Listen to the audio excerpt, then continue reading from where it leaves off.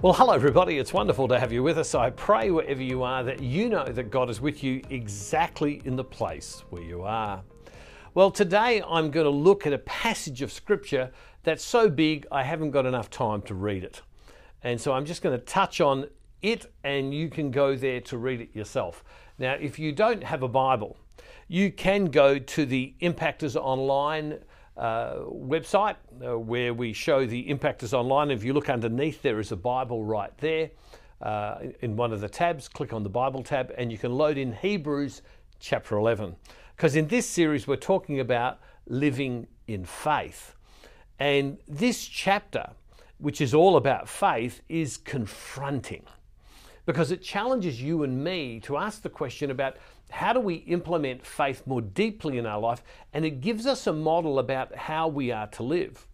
What we read in this passage is that many of the things that were overcome were the things done in the natural, things that even went against what was normal, and yet faith permitted even world events, physical events to be overcome because of what these people believed in terms of their conviction about God.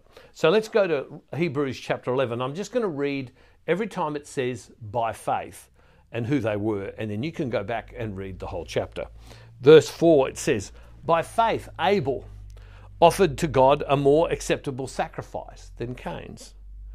Verse 5, by faith Enoch was taken so that he didn't experience death. In verse 7, by faith Noah, warned by God about events as yet unseen, respected the warning and built an ark to save his household. Verse 8, by faith Abraham obeyed when he was called to set out for a place that he was to receive as an inheritance. By faith Abraham stayed for a time in the land he'd been promised.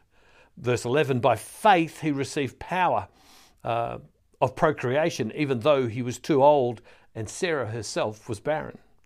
Verse 17, by faith Abraham, when put to the test, offered up Isaac. He who had received the promises was ready to offer up his only son. The promise being that through your son, your descendants will number the stars, and yet God asked him to sacrifice him. Verse 20, by faith Isaac invoked blessings for the future of Jacob and Esau. By faith, Jacob, when dying, blessed each of the sons of Joseph, bowing in worship over the top of his staff. Verse 22, by faith, Joseph, at the end of his life, made mention of the exodus of the Israelites. Verse 22, by faith, Moses was hidden by his parents for 3 months after his birth. Verse 24, by faith, Moses, when he was grown up, refused to be called a son of Pharaoh's daughter. Verse 27, by faith Moses left Egypt, unafraid of the king's anger. Verse 29, by faith Moses, the people passed through the Red Sea.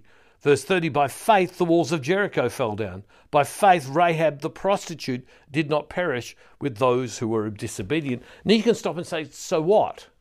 These are all these by faith things. It was by faith, it was by trust. In other words, it was confidence in who God was. And it was that quiet confidence that God will do this for me. That the circumstances I face, whatever they are, that God can overcome. And I walk and I live believing that He can do that. So then we read something very interesting in verse 32, and we'll put this on the screen. And what more should I say? For time would fail me to tell of Gideon, Barak, Samuel, Jephthah, of David and Samuel and the prophets. The writer of Hebrews says, I can't just keep talking about, I don't have enough time to talk about all these other people who lived by faith. This is what they did. You know, they through faith conquered kingdoms. Through faith they administered justice. Through that faith they obtained promises. Through faith they shut the mouths of lions. Through faith they quenched raging fire. Through faith escaped the edge of the sword. Through faith won strength out of weakness. Through faith became mighty in war. Through faith put foreign armies to flight. Through what faith women received their dead from the resurrection. And it goes on and on and on. And what's it saying is this, that we are called to live our life in the trust of who God is. That through faith means I'm looking at who you are, God. That you will do it, God. And as I have my eyes upon you and as I experience conversion in my life, I walk in the steps of the direction that you're calling me to. And that the things that I overcome are things that people would say are impossible. They can't be done.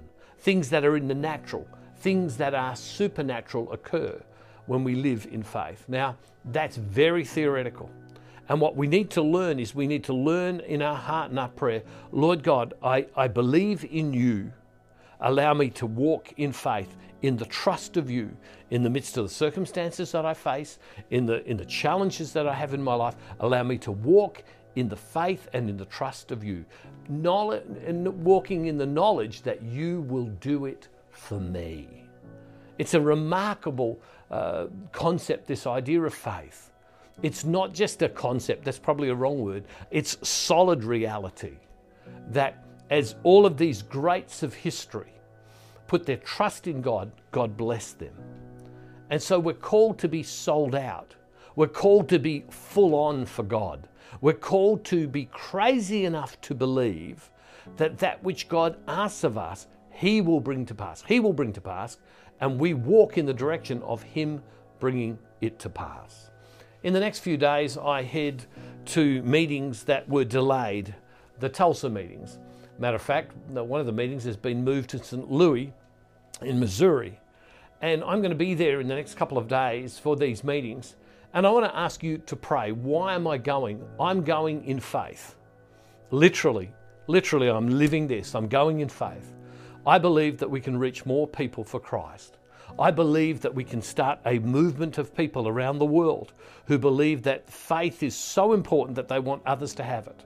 I believe that we can create a movement of people that where God would do the extraordinary to bring people to faith. Where many of us feel defeated about our sons and daughters, our husband or wife or friends, that they're falling away from church. I believe that God in faith can reverse that. And so I want to ask you in these next few days, would you pray? Would you pray with all of your might? Would you give thanks to God in advance that God is going to give us the means to reach more people, that God is going to connect us to more people? That's why I'm traveling. That's why I'm going there. I'm going so that we could proclaim the gospel to more and to more people. I need your prayer right now. But even more than that, I need your faith. I need your faith. God, you can. I need you to stop and say, God, you can, and so in you I trust. My faith is in you. My quiet confidence is in you that you will do this for us. Lord, that we would reach more people. Would you pray?